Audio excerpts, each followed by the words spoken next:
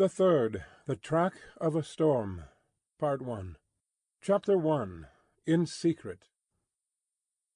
The traveller fared slowly on his way, who fared towards Paris from England, in the autumn of the year 1792. More than enough of bad roads, bad equipages, and bad horses he would have encountered to delay him, though the fallen and unfortunate King of France had been upon his throne in all his glory. But the changed times were fraught with other obstacles than these. Every town gate and village taxing-house had its band of citizen patriots, with their national muskets in a most explosive state of readiness, who stopped all comers and goers, cross-questioned them, inspected their papers, looked for their names in lists of their own, turned them back or sent them on, or stopped them and laid them in hold, as their capricious judgment or fancy deemed best, for the dawning republic, one and divisible, of liberty, equality, fraternity, or death. A very few French leagues of his journey were accomplished, when Charles Darnay began to perceive that for him, along these country roads, there was no hope of return until he should have been declared a good citizen at Paris. Whatever might befall now, he must on to his journey's end. Not a mean village closed upon him, not a common barrier dropped across the road behind him, but he knew it to be another iron door in the series that was barred between him and England.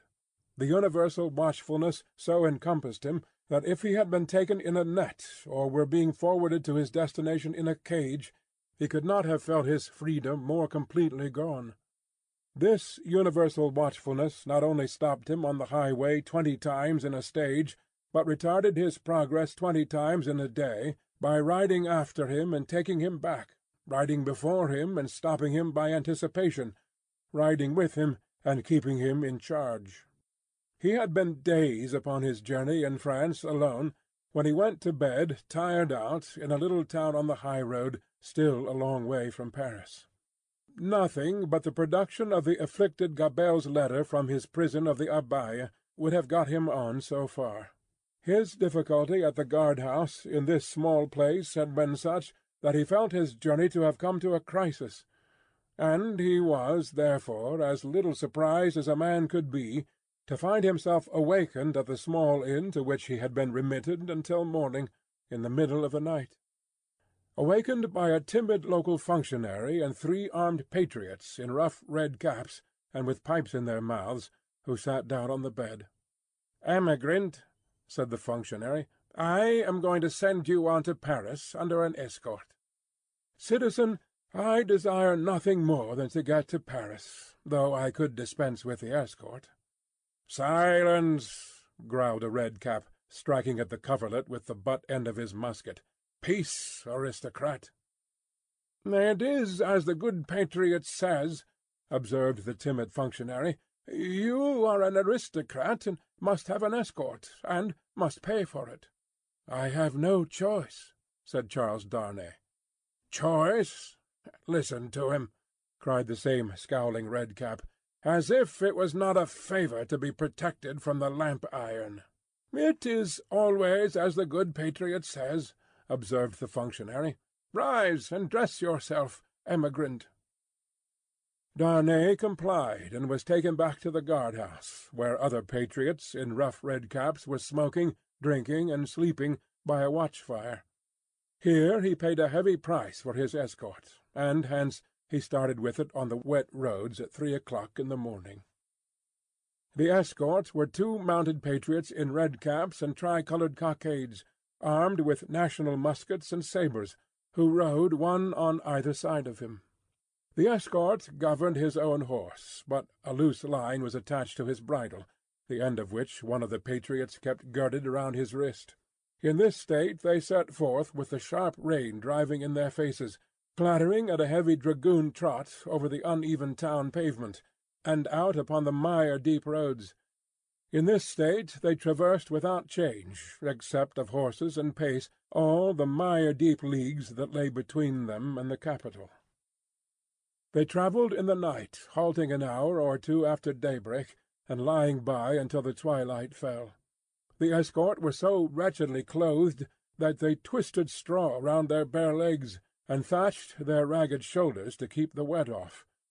Apart from the personal discomfort of being so attended, and apart from such considerations of present danger as arose from one of the patriots being chronically drunk and carrying his musket very recklessly, Charles Darnay did not allow the restraint that was laid upon him to awaken any serious fears in his breast, for he reasoned with himself that it could have no reference to the merits of an individual case that was not yet stated, and of representations, confirmable by the prisoner in the Abbaye, that they were not yet made.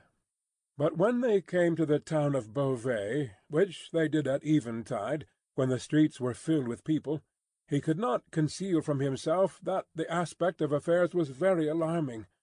An ominous crowd gathered to see him dismount of the posting-yard, and many voices called out loudly, "Down with the emigrant!" He stopped in the act of swinging himself out of his saddle, and resuming it as his safest place, said, "Emigrant, my friends, do you not see me here in France of my own will?" "You are a cursed emigrant!" cried a farrier, making at him in a furious manner through the press, hammer in hand, "and you are a cursed aristocrat!" The postmaster interposed himself between this man and the rider's bridle, at which he was evidently making, and soothingly said, "Let him be. He will be judged at Paris." "Judged?" repeated the farrier, swinging his hammer. "Aye, and condemned as a traitor." At this the crowd roared approval. Checking the postmaster, who was for turning his horse's head to the yard, the drunken patriot sat composedly in the saddle looking on, with the line round his wrist. Darnay said, as soon as he could make his voice heard, "Friends, you deceive yourselves, or you are deceived. I am not a traitor." "He lies!" cried the smith. "He is a traitor since the decree. His life is forfeit to the people. His cursed life is not his own." At the instant when Darnay saw a rush in the eyes of the crowd, which another instant would have brought upon him, the postmaster turned his horse into the yard, the escort rode in close upon his horse's flanks, and the postmaster shut and barred the crazy double gates. The farrier struck a blow upon him with his hammer, and the crowd groaned, but no more was done. "What is this decree that the smith spoke of?" Darnay asked the postmaster, when he had thanked him and stood beside him in the yard. "Truly a decree for selling the property of emigrants." "When passed?" "On the 14th, the day I left England.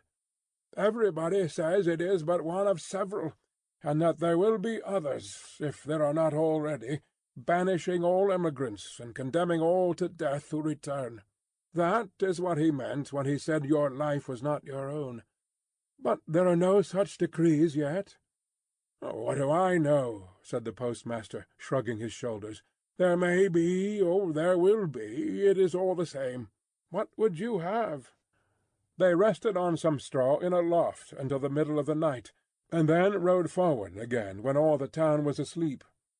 Among the many wild changes observable on familiar things which made this wild ride unreal, not the least was the seeming rarity of sleep. After long and lonely spurring over dreary roads, they would come to a cluster of poor cottages, not steeped in darkness, but all glittering with lights, and would find the people in a ghostly manner in the dead of the night, circling hand in hand round a shrivelled tree of liberty, or all drawn up together singing a liberty song. Happily, however, there was sleep in Beauvais that night to help them out of it, and they passed on once more into solitude and loneliness, jingling through the untimely cold and wet, among impoverished fields that had yielded no fruits of the earth that year, diversified by the blackened remains of burnt houses, by the sudden emergence of ambuscade, and sharp reining up across their way of patriot patrols on the watch on all the roads. Daylight at last found them before the wall of Paris. The barrier was closed and strongly guarded when they rode up to it. "Where are the papers of this prisoner?" demanded a resolute-looking man in authority, who was summoned out by the guard. Naturally struck by the disagreeable word, Charles Darnay requested the speaker to take notice that he was a free traveller and French citizen, in charge of an escort which the disturbed state of the country had imposed upon him, and which he had paid for. "Where," repeated the same personage, without taking any heed of him whatever, "are the papers of this prisoner?" The drunken patriot had them in his cap, and produced them. Casting his eyes over Gabelle's letter, the same personage in authority showed some disorder and surprise, and looked at Darnay with a close attention. He left escort and escorted without saying a word, however, and went into the guard-room. Meanwhile they sat upon their horses outside the gate. Looking about him while in this state of suspense, Charles Darnay observed that the gate was held by a mixed guard of soldiers and patriots, the latter far outnumbering the former, and that while ingress into the city for peasants' carts bringing in supplies, and for similar traffic and traffickers, was easy enough, egress, even for the homeliest people, was very difficult. A numerous medley of men and women, not to mention beasts and vehicles of various sorts, was waiting to issue forth, but the previous identification was so strict that they filtered through the barrier very slowly. Some of these people knew their turn for examination to be so far off that they lay down on the ground to sleep or smoke, while others talked together or loitered about. The red cap and tricolour cockade were universal, both among men and women. When he had sat in his saddle some half-hour, taking note of these things, Darnay found himself confronted by the same man in authority, who directed the guard to open the barrier. Then he delivered to the escort, drunk and sober, a receipt for the escorted, and requested him to dismount. He did so, and the two patriots, leading his tired horse, turned and rode away without entering the city. He accompanied his conductor into a guard-room, smelling of common wine and tobacco, where certain soldiers and patriots, asleep and awake, drunk and sober, and in various neutral states between sleeping and waking, drunkenness and sobriety, were standing and lying about. The light in the guard-house, half derived from the waning oil lamps of the night, and half from the overcast day, was in a correspondingly uncertain condition. Some registers were lying open on a desk, and an officer of a coarse dark aspect presided over these. "Citizen Defarge," said he to Darnay's conductor, as he took a slip of paper to write on, "is this the emigrant Evrémonde?" "This is the man." "Your age, Evrémonde?" 37. "Married, Evrémonde?" "Yes." "Where married?" "In England." "Without doubt. Where is your wife, Evrémonde?" "In England." "Without doubt. You are consigned, Evrémonde, to the prison of La Force." "Just heaven!" exclaimed Darnay. "Under what law, and for what offence?" The officer looked up from his slip of paper for a moment. "We have new laws, Evrémonde, and new offences since you were here." He said it with a hard smile, and went on writing. "I entreat you to observe that I have come here voluntarily, in response to that written appeal of a fellow countryman which lies before you. I demand no more than the opportunity to do so without delay. Is not that my right?" "Emigrants have no rights, Evrémonde," was the stolid reply. The officer wrote until he had finished, read over to himself what he had written, sanded it, and handed it to Defarge, with the words, "In secret."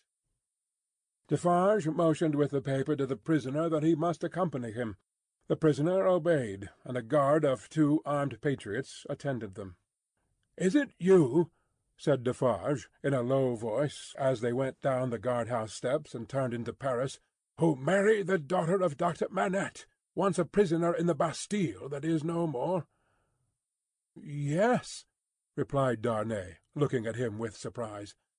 "My name is Defarge, and I keep a wine-shop in the Quarter Saint-Antoine. Possibly you have heard of me." "My wife came to your house to reclaim her father?" "Yes." The word "wife" seemed to serve as a gloomy reminder to Defarge, to say with sudden impatience, "In the name of that sharp female newly born, and called La Guillotine, why did you come to France?" You heard me say why a minute ago. Do you not believe it is the truth?" "A bad truth for you," said Defarge, speaking with knitted brows and looking straight before him. "Indeed, I am lost here. All here is so unprecedented, so changed, so sudden and unfair, that I am absolutely lost. Will you render me a little help?" "None," Defarge spoke, always looking straight before him. "Will you answer me a single question?" "Perhaps, according to its nature. You can say what it is." "In this prison that I am going to so unjustly, shall I have some free communication with the world outside?" "You will see." "I am not to be buried there, prejudged, and without any means of presenting my case?" "You will see. But what then? Other people have been similarly buried in worse prisons before now." "But never by me, Citizen Defarge." Defarge glanced darkly at him for answer, and walked on in a steady and set silence. The deeper he sank into his silence, the fainter hope there was, or so Darnay thought, of his softening in any slight degree. He, therefore, made haste to say, "It is of the utmost importance to me, you know, citizen, even better than I, of how much importance, that I should be able to communicate to Mr. Lorry of Tellson's Bank, an English gentleman who is now in Paris, the simple fact, without comment, that I have been thrown into the prison of La Force. Will you cause that to be done for me?" "I will do," Defarge doggedly rejoined, "nothing for you. My duty is to my country and to the people. I am the sworn servant of both. Against you, I will do nothing for you." Charles Darnay felt it hopeless to entreat him any further, and his pride was touched besides. As they walked on in silence, he could not but see how used the people were to the spectacle of prisoners passing along the streets. The very children scarcely noticed him. A few passers turned their heads, and a few shook their fingers at him as an aristocrat. Otherwise, that a man in good clothes should be going to prison was no more remarkable than that a labourer in working clothes should be going to work. In one narrow, dark, and dirty street through which they passed, an excited orator, mounted on a stool, was addressing an excited audience on the crimes against the people of the king and the royal family. The few words that he caught from this man's lips first made it known to Charles Darnay that the king was in prison, and that the foreign ambassadors had one and all left Paris. On the road, except at Beauvais, he had heard absolutely nothing. The escort and the universal watchfulness had completely isolated him.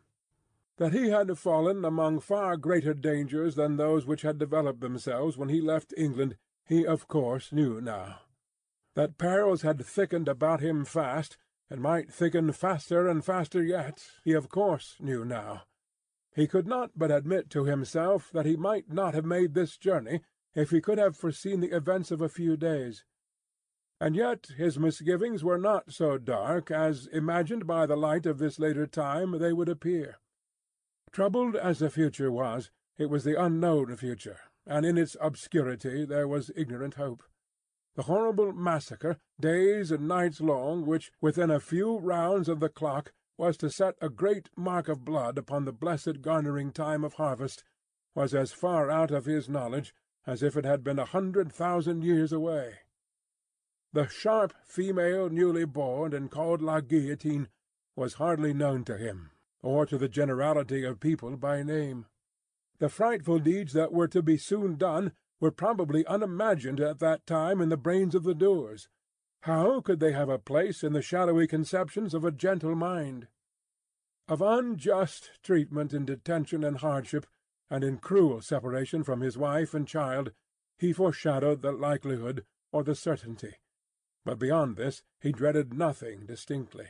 With this on his mind, which was enough to carry into a dreary prison courtyard, he arrived at the prison of La Force. A man with a bloated face opened the strong wicket, to whom Defarge presented the Emigrant Evrémonde. "What the devil! How many more of them?" exclaimed the man with the bloated face. Defarge took his receipt without noticing the exclamation, and withdrew, with his two fellow patriots.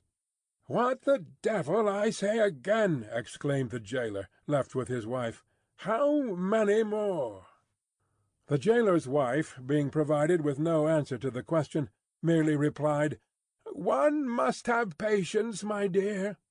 Three turnkeys, who entered responsive to a bell she rang, echoed the sentiment, and one added, "For the love of liberty," which sounded in that place like an inappropriate conclusion. The prison of La Force was a gloomy prison, dark and filthy, and with a horrible smell of foul sleep in it. Extraordinary how soon the noisome flavour of imprisoned sleep becomes manifest in all such places that are ill cared for. "In secret, too," grumbled the jailer, looking at the written paper. "As if I was not already full to bursting."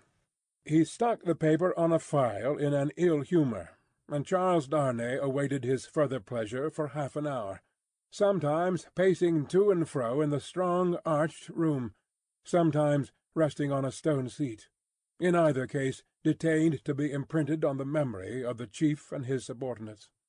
"Come," said the chief, at length taking up his keys. "Come with me, emigrant."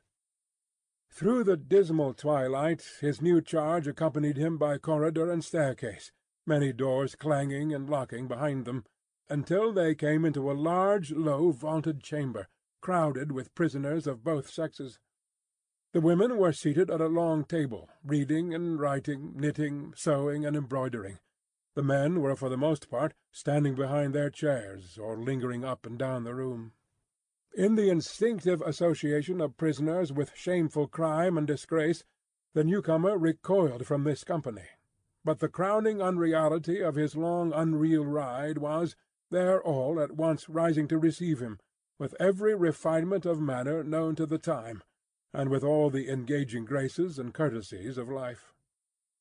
So strangely clouded were these refinements by the prison manners and gloom, so spectral did they become in the inappropriate squalor and misery through which they were seen, that Charles Darnay seemed to stand in a company of the dead.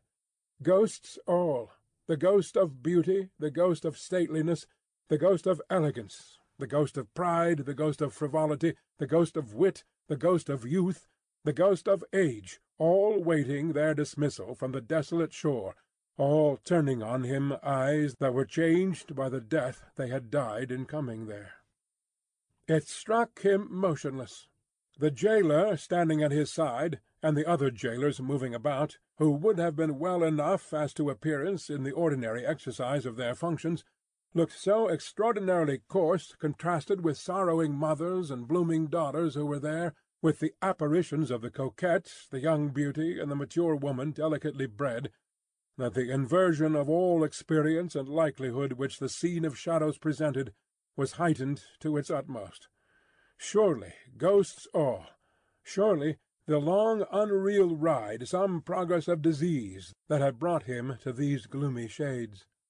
"In the name of the assembled companions in misfortune," said a gentleman of courtly appearance and address, coming forward, "I have the honour of giving you welcome to La Force, and of condoling with you on the calamity that has brought you among us. May it soon terminate happily. It would be an impertinence elsewhere, but it is not so here, to ask your name and condition."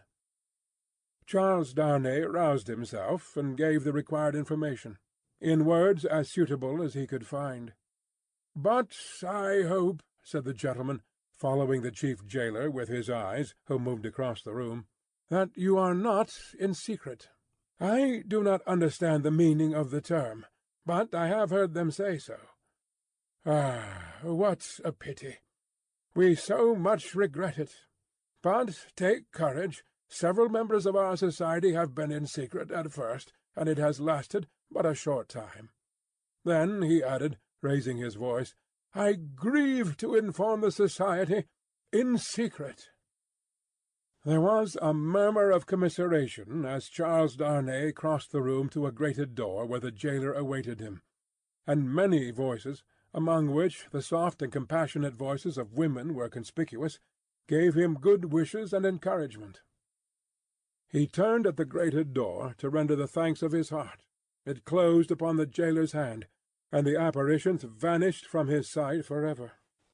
The wicket opened on a stone staircase leading upward. When they had ascended 40 steps, the prisoner of half an hour already counted them, the jailer opened a low black door, and they passed into a solitary cell. It struck cold and damp, but was not dark. "Yours," said the jailer. "Why am I confined alone?" "How do I know?" "I can buy pen, ink, and paper." "Such are not my orders. You will be visited, and can ask then. At present you may buy your food, and nothing more." There were in the cell a chair, a table, and a straw mattress. As the jailer made a general inspection of these objects and of the 4 walls before going out, a wondering fancy wandered through the mind of the prisoner leaning against the wall opposite to him, that this jailer was so unwholesomely bloated, both in face and person, as to look like a man who had been drowned and filled with water. When the jailer was gone, he thought in the same wandering way, "Now am I left, as if I were dead." Stopping then to look down at the mattress, he turned from it with a sick feeling, and thought, "And here, in these crawling creatures, is the first condition of the body after death. 5 paces by 4½ 5 paces by 4½ 5 paces by 4½ The prisoner walked to and fro in his cell, counting its measurement, and the roar of the city arose like muffled drums, with a wild swell of voices added to them. "He made shoes, he made shoes, he made shoes. 5 paces by 4½ With such scraps tossing and rolling upward from the depths of his mind, the prisoner walked faster and faster, obstinately counting and counting, and the roar of the city changed to this extent, that it still rolled in like muffled drums, but with the wail of voices that he knew in the swell that rose above them. Chapter 2. The Grindstone. Tellson's Bank, established in the Saint-Germain quarter of Paris, was in a wing of a large house, approached by a courtyard and shut off from the street by a high wall and a strong gate. The house belonged to a great nobleman who had lived in it until he made a flight from the troubles in his own cook's dress, and got across the borders. A mere beast of the chase flying from hunters, he was still in the metempsychosis no other than the same Monseigneur, a preparation of whose chocolate for whose lips had once occupied 3 strong men, besides the cook in question. Monseigneur gone, and the 3 strong men absolving themselves from the sin of having drawn his high wages, by being more than ready and willing to cut his throat on the altar of the dawning republic, one and indivisible of liberty, equality, fraternity, or death. Monseigneur's house had been first sequestrated, and then confiscated. For all things moved so fast, and decree followed decree with that fierce precipitation, that now, upon the 3rd night of the autumn month of September, patriot emissaries of the law were in possession of Monseigneur's house, and had marked it with the tricolour, and were drinking brandy in its state apartments. A place of business in London, like Tellson's place of business in Paris, would soon have driven the house out of its mind and into the Gazette. For what would staid British responsibility and respectability have said to orange trees in boxes in a bank courtyard, and even to a Cupid over the counter? Yet such things were. Tellson's had whitewashed the Cupid, but he was still to be seen on the ceiling, in the coolest linen, aiming, as he very often does, at money from morning to night. Bankruptcy must inevitably have come of this young pagan in Lombard Street, London, and also of a curtained alcove in the rear of the immortal Boy, and also of a looking-glass let into the wall, and also of clerks not at all old, who danced in public on the slightest provocation. Yet a French Tellson's could get on with these things exceedingly well, and as long as the Times held together, no man had taken fright at them and drawn out his money. What money would be drawn out of Tellson's henceforth, and what would lie there lost and forgotten? What plate and jewels would tarnish in Tellson's hiding-places, while the depositors rusted in prisons, and when they should have violently perished. How many accounts with Tellson's never to be balanced in this world must be carried over into the next? No man could have said that night any more than Mr. Jarvis Lorry could, though he thought heavily of these questions. He sat by a newly lighted wood fire. The blighted and unfruitful year was prematurely cold, and on his honest and courageous face there was a deeper shade than the pendant lamp could throw, or any object in the room distortedly reflect, a shade of horror. He occupied rooms in the bank, in his fidelity to the house of which he had grown to be a part, like a strong root ivy. It chanced that they derived a kind of security from the patriotic occupation of the main building, but the true-hearted old gentleman never calculated upon that. All such circumstances were indifferent to him, so that he did his duty. On the opposite side of the courtyard, under a colonnade, was extensive standing for carriages, where, indeed, some carriages of Monseigneur yet stood. Against two of the pillars were fastened two great flaring flambeaux, and in the light of these, standing out in the open air, was a large grindstone, a roughly mounted thing which appeared to have hurriedly been brought there from some neighbouring smithy or other workshop. Rising and looking out of window at these harmless objects, Mr. Lorry shivered and retired to his seat by the fire. He had opened not only the glass window, but the lattice blind outside it, and he had closed both again, and he shivered through his frame. From the street beyond the high wall and the strong gate there came the usual night hum of the city, with now and then an indescribable ring in it, weird and unearthly, as if some unwonted sounds of a terrible nature were going up to heaven. "Thank God," said Mr. Lorry, clasping his hands, "that no one near and dear to me is in this dreadful town to-night. May he have mercy on all who are in danger." Soon afterwards the bell at the great gate sounded, and he thought, "They have come back," and sat listening. But there was no loud eruption into the courtyard as he had expected, and he heard the gate clash again, and all was quiet. The nervousness and dread that were upon him inspired that vague uneasiness respecting the bank which a great change would naturally awaken with such feelings roused. It was well guarded, and he got up to go among the trusty people who were guarding it, when his door suddenly opened, and two figures rushed in, at sight of which he fell back in amazement. Lucy and her father.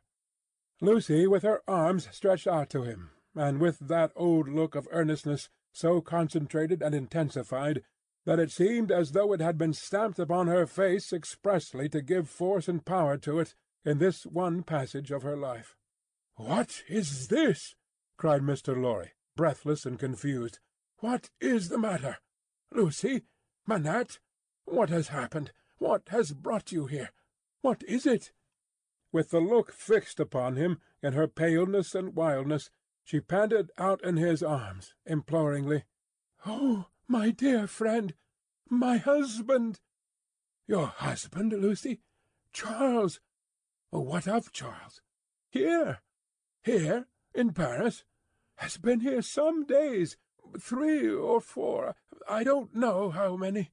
I can't collect my thoughts. An errand of generosity brought him here unknown to us. He was stopped at the barrier and sent to prison." The old man uttered an irrepressible cry. Almost at the same moment the bell of the great gate rang again, and the loud noise of feet and voices came pouring into the courtyard. "What is that noise?" said the doctor, turning towards the window. "Don't look!" cried Mr. Lorry. "Don't look out!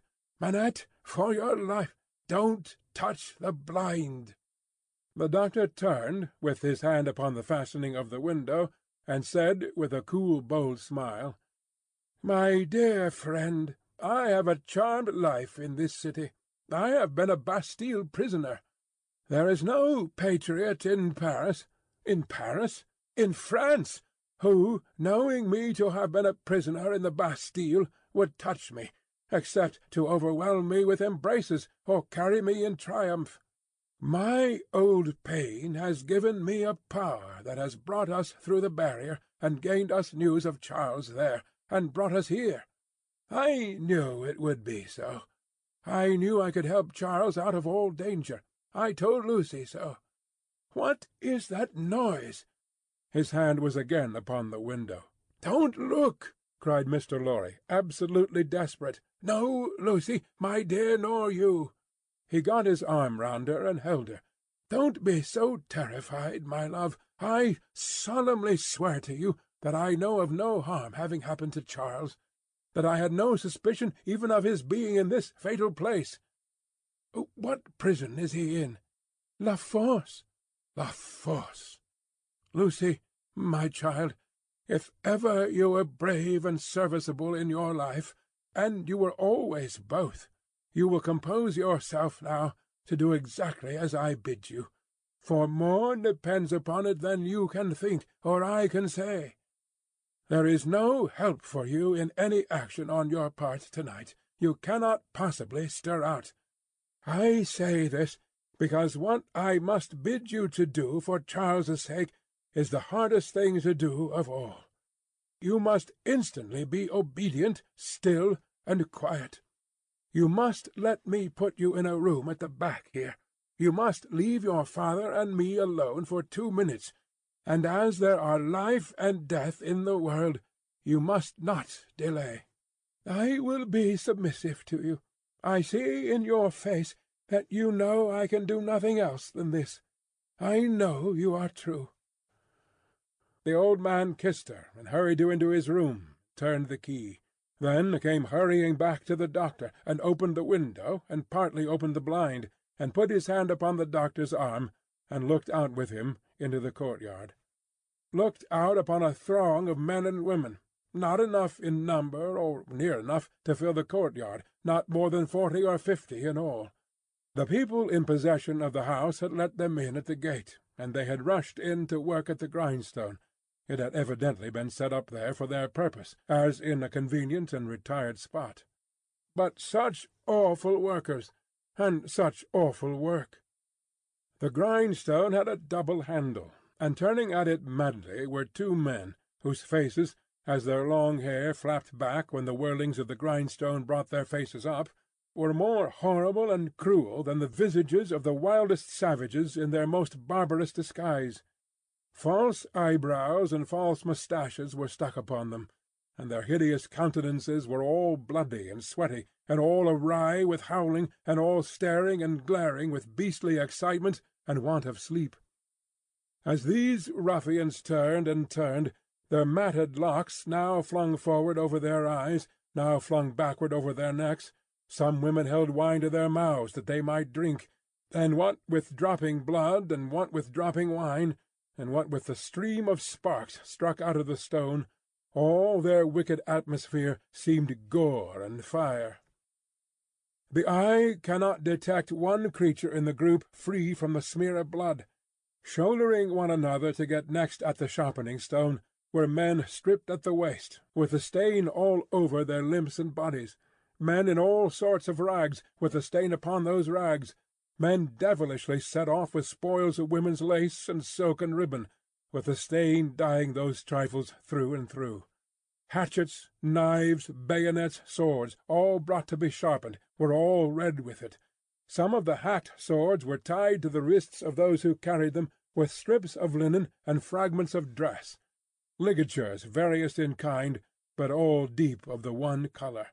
And as the frantic wielders of these weapons snatched them from the stream of sparks and tore away into the streets, the same red hue was red in their frenzied eyes, eyes which any unbrutalized beholder would have given 20 years of life to petrify with a well-directed gun. All this was seen in a moment as the vision of a drowning man, or of any human creature at any very great pass could see a world if it were there. They drew back from the window, and the doctor looked for explanation in his friend's ashy face. "They are," Mr. Lorry whispered the words, glancing fearfully round at the locked room, "murdering the prisoners. If you are sure of what you say, if you really have the power you think you have, as I believe you have, Make yourself known to these devils, and get taken to La Force. It may be too late, I don't know, but let it not be a minute later." Dr. Manette pressed his hand, hastened bareheaded out of the room, and was in the courtyard when Mr. Lorry regained the blind. His streaming white hair, his remarkable face, and the impetuous confidence of his manner, as he put the weapons aside like water, carried him in an instant to the heart of the concourse at the Stone. For a few moments there was a pause, and a hurry, and a murmur, and the unintelligible sound of his voice. And then Mr. Lorry saw him, surrounded by all, and in the midst of a line of 20 men long, all linked shoulder to shoulder and hand to shoulder, hurried out with cries of "Live the Bastille prisoner! Help for the Bastille prisoner's kindred in La Force! Room for a Bastille prisoner in front there! Save the prisoner Evremond à la Force!" and 1,000 answering shots. He closed the lattice again with a fluttering heart, closed the window and the curtain, hastened to Lucy, and told her that her father was assisted by the people and gone in search of her husband. He found her child and Miss Pross with her, but it never occurred to him to be surprised by their appearance until a long time afterwards, when he sat watching them in such quiet as the night knew. Lucy had by that time fallen into a stupor on the floor at his feet, clinging to his hand. Miss Pross had laid the child down on his own bed, and her head had gradually fallen on the pillow beside her pretty charge. Oh, the long, long night, with the moans of the poor wife! And oh, the long, long night, with no return of her father, and no tidings! Twice more in the darkness the bell at the great gate sounded, and the eruption was repeated, and the grindstone whirled and spluttered. "What is it?" cried Lucy, affrighted. "Hush! The soldiers' swords are sharpened there," said Mr. Lorry. "The place is national property now, and used as a kind of armoury, my love." Twice more in all. But the last spell of work was feeble and fitful. Soon afterwards the day began to dawn, and he softly detached himself from the clasping hand, and cautiously looked out again. A man, so besmeared that he might have been a sorely wounded soldier creeping back to consciousness on a field of slain, was rising from the pavement by the side of the grindstone, and looking about him with a vacant air. Shortly this worn-out murderer descried in the imperfect light one of the carriages of Monseigneur, and staggering to that gorgeous vehicle, climbed in at the door, and shut himself up to take his rest on its dainty cushions. The great grindstone earth had turned when Mr. Lorry looked out again, and the sun was red on the courtyard. But the lesser grindstone stood alone there in the calm morning air, with a red upon it that the sun had never given, and would never take away. Chapter 3. The Shadow. One of the first considerations which arose in the business mind of Mr. Lorry when business hours came round was this, that he had no right to imperil Tellson's by sheltering the wife of an emigrant prisoner under the bank roof. His own possessions, safety, life, he would have hazarded for Lucy and her child without a moment's demur. But the great trust he held was not his own, and as to that business charge, he was a strict man of business. At first his mind reverted to Defarge, and the thought of finding out the wine-shop again, and taking counsel with its master in reference to the safest dwelling-place in the distracted state of the city. But the same consideration that suggested him repudiated him. He lived in the most violent quarter, and doubtless was influential there, and deep in its dangerous workings. Noon coming, and the doctor not returning, and every minute's delay tending to compromise Tellson's, Mr. Lorry advised with Lucy. She said that her father had spoken of hiring a lodging for a short term in that quarter near the banking-house. As there was no business objection to this, and as he foresaw that even it were all well with Charles, and he were to be released, he could not hope to leave the city, Mr. Lorry went out in quest of such a lodging, and found a suitable one, high up in a removed by-street, where the closed blinds of all the other windows of a high melancholy square of buildings marked deserted homes. To this lodging he at once removed Lucy and her child and Miss Pross. giving them what comfort he could, and much more than he had himself.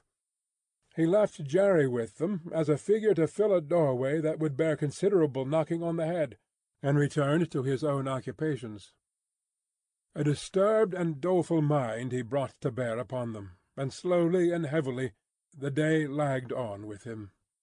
It wore itself out, and wore him out with it, until the bank closed. He was again alone in his room of the previous night, considering what to do next, when he heard a foot upon the stair. In a few moments a man stood in his presence, who, with a keenly observant look at him, addressed him by his name. "Your servant, Mr. Lorry. Do you know me?" He was a strongly made man with dark curling hair, from 45 to 50 years of age. For answer he repeated, without any change of emphasis, the words, "Do you know me? I have seen you somewhere. Perhaps at my wine-shop." Much interested and agitated, Mr. Lorry said, "You come from Dr. Manette?" "Yes, I come from Dr. Manette." "And what says he? What does he send me?" Defarge gave into his anxious hand an open scrap of paper. It bore the words in the doctor's writing, "Charles is safe, but I cannot safely leave this place yet. I have obtained the favour that the bearer has a short note from Charles to his wife. Let the bearer see his wife."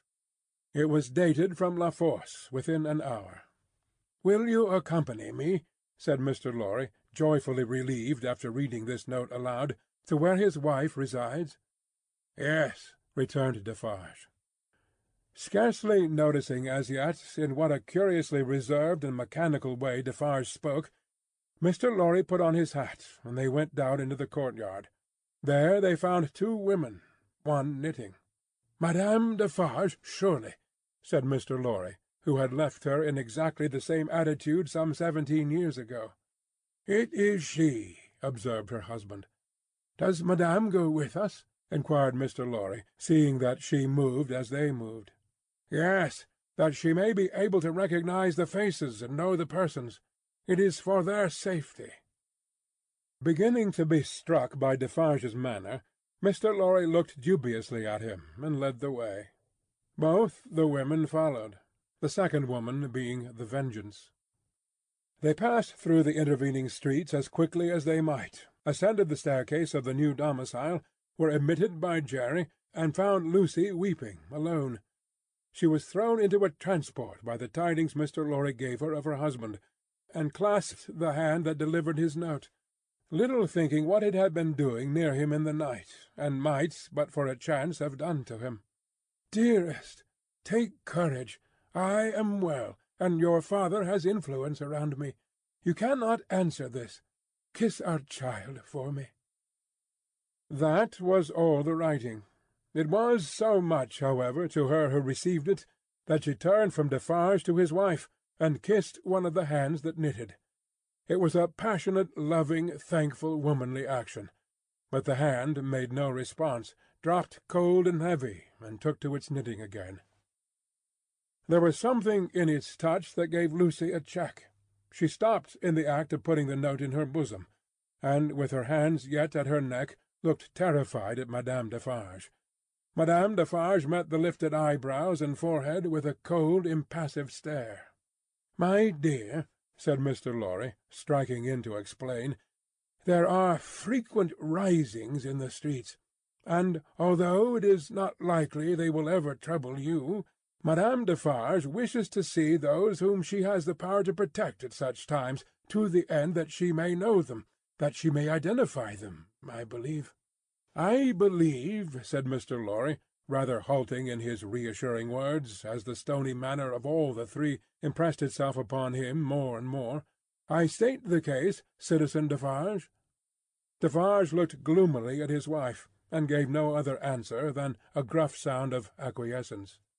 "You had better, Lucy," said Mr. Lorry, doing all he could to propitiate by tone and manner, "have the dear child here, and our good Pross. Our good Pross, Defarge, is an English lady, and knows no French." The lady in question, whose rooted conviction that she was more than a match for any foreigner, was not to be shaken by distress and danger, appeared with folded arms, and observed in English to the Vengeance, whom her eyes first encountered, "Well, I am sure, Boldface, I hope you are pretty well." She also bestowed a British cough on Madame Defarge, but neither of the two took much heed of her. "Is that his child?" said Madame Defarge, stopping in her work for the first time, and pointing her knitting-needle at little Lucy as if it were the finger of fate. "Yes, madame," answered Mr. Lorry. "That is our poor prisoner's darling daughter, and only child." The shadow attendant on Madame Defarge and her party seemed to fall so threatening and dark on the child that her mother instinctively kneeled on the ground beside her, and held her to her breast. The shadow attendant on Madame Defarge and her party seemed then to fall, threatening and dark, on both the mother and the child. "It is enough, my husband," said Madame Defarge. "I have seen them. We may go." But the suppressed manner had enough menace in it, not visible and presented, but indistinct and withheld, to alarm Lucy into saying, as she laid her appealing hand on Madame Defarge's dress, "You will be good to my poor husband. You will do him no harm. You will help me to see him, if you can." "Your husband is not my business here," returned Madame Defarge, looking down at her with perfect composure. "It is the daughter of your father who is my business here." "For my sake, then, be merciful to my husband. For my child's sake. She will put her hands together and pray you to be merciful. We are more afraid of you than of these others." Madame Defarge received it as a compliment, and looked at her husband. Defarge, who had been uneasily biting his thumb-nail and looking at her, collected his face into a sterner expression. "What is it that your husband says in that little letter?" asked Madame Defarge with a lowering smile. "Influence? He says something touching influence." "That my father," said Lucy, hurriedly taking the paper from her breast, but with her alarmed eyes on her questioner and not on it, "has much influence around him." "Surely it will release him," said Madame Defarge. "Let it do so." "As a wife and mother," cried Lucy most earnestly, "I implore you to have pity on me, and not to exercise any power that you possess against my innocent husband, but to use it in his behalf. Oh, sister-woman, think of me, as a wife and mother." Madame Defarge looked coldly as ever at the suppliant, and said, turning to her friend the Vengeance, "The wives and mothers we have been used to see, since we were as little as this child, and much less, have not been greatly considered. We have known their husbands and fathers laid in prison and kept from them often enough.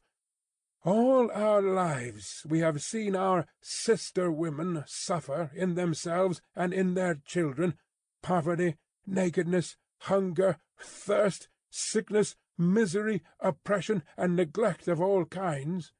"We have seen nothing else," returned the Vengeance. "We have borne this a long time," said Madame Defarge, turning her eyes again upon Lucy. "Judge you. Is it likely that the trouble of one wife and mother would be much to us now?"